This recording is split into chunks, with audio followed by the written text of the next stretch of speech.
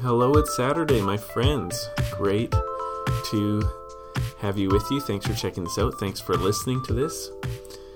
This is the playlist of God. Now, I know I've missed a few weeks of this, and I apologize for that. I think summer hit, and COVID changes hit, and this has been the one day of the podcast that I've been neglectful of, and so I apologize, but thanks for joining me for today.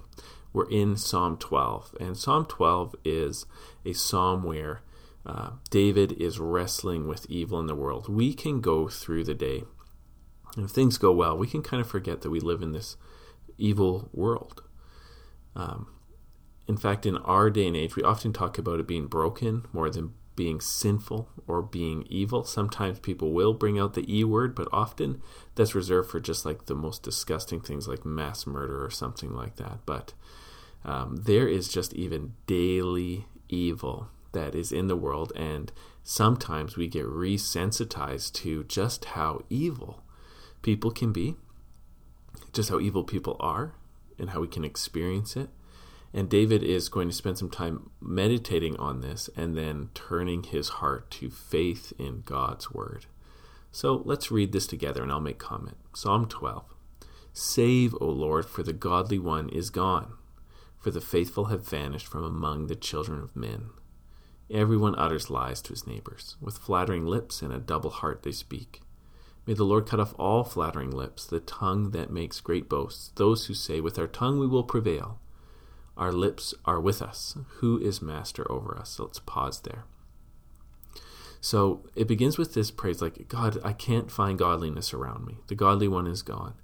And so he's calling out to the Lord to intervene, to do something. And then he begins to describe the evil that he experiences and sees around him. And what's really interesting is that most of this just has to do with how people talk. People utter lies, they flatter, and they have a double heart. So a flattery is a particular kind of lie where you're lying to make someone think you love them, but you're just trying to get something out of them. And he accuses these people of thinking that they can just talk their way into anything or out of anything. And so this is what's bugging him, is people's use of speech. And James will even say that not sinning with your speech is one of the hardest things to do. But David is really grieved over this, and he's asking the Lord to intervene here. So next, God is going to give his response. Verse 5. Because the poor are plundered, because the needy groan, I will now arise, says the Lord. I will place him in the safety for which he longs. So here's God's response. He's going to come and save this guy. And I love that verse. I'll place him in the safety for which he longs. Don't you ever long for safety? Don't you ever long for feeling protected? And God does this. He does this for people who call on his name and who look to him. Now here's David's declaration of faith, verse 6. The words of the Lord are pure words, like silver refined in the furnace on the ground, purified 7 times. So this isn't just like a theological statement. What he's saying is God's word is super purified. Therefore, it is trustworthy. Therefore, I can depend on it. Therefore, this is what I'm depending on. God has promised he'll give me the safety which we long for, and I trust his word. David trusts in the promises of God, trusts in the prophetic word of God, trust in the spoken word of God.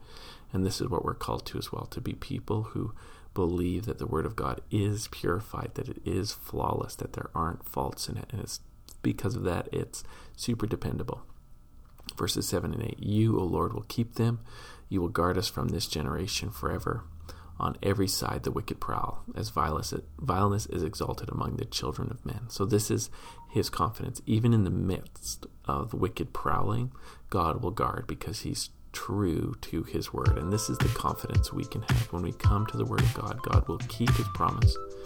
He's dependable. He's told us the truth. And therefore, in the midst of terrible times, in the midst of experiencing and seeing the evil of sin in the heart of men, we can depend on God to be the one who provides the safety for which we long.